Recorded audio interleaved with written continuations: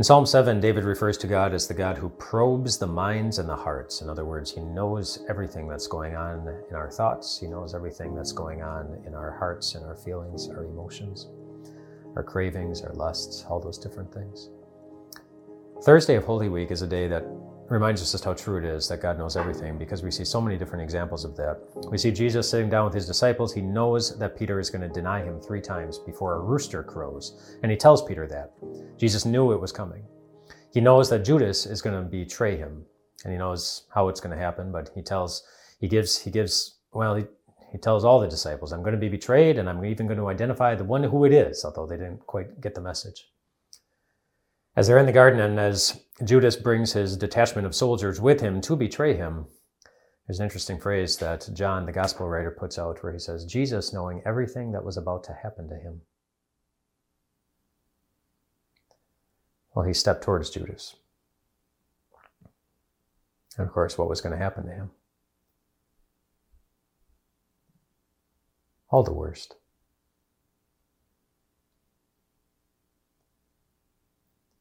All of it. He knew, and he stepped toward it.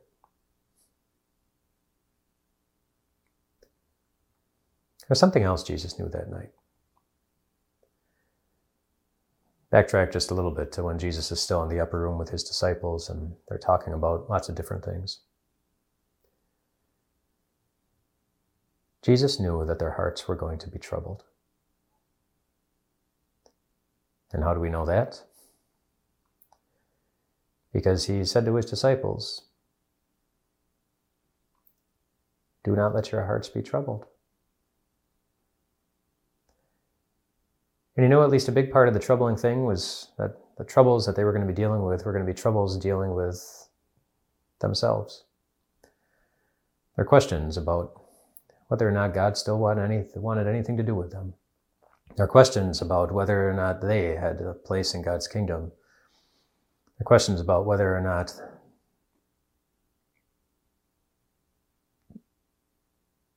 Jesus still loved them. And the reason they would think that is because of themselves. Jesus knew that the disciples would abandon him, in addition to Peter denying him and Judas betraying him, and in addition to all the pain and the suffering and everything that Jesus knew was coming. He knew that his disciples would have a hard time believing that they were forgiven. That heaven was still their home. That they still had a Father in heaven watching over their life, guiding and protecting even them. And so Jesus, because he knew that, because he knew they would be troubled by those thoughts, he said, do not let your hearts be troubled. Trust in God. Trust also in me. In my Father's house are many rooms. I'm going there to prepare a place for you. And I'll come back.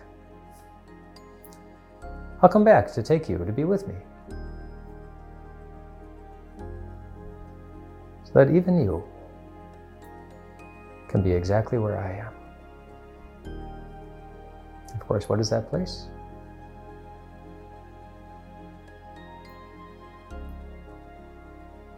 That place is your home. The one your heart craves quite often. And the one that is coming. Even Jesus knows it. Now you can too. Rest well tonight, my friends.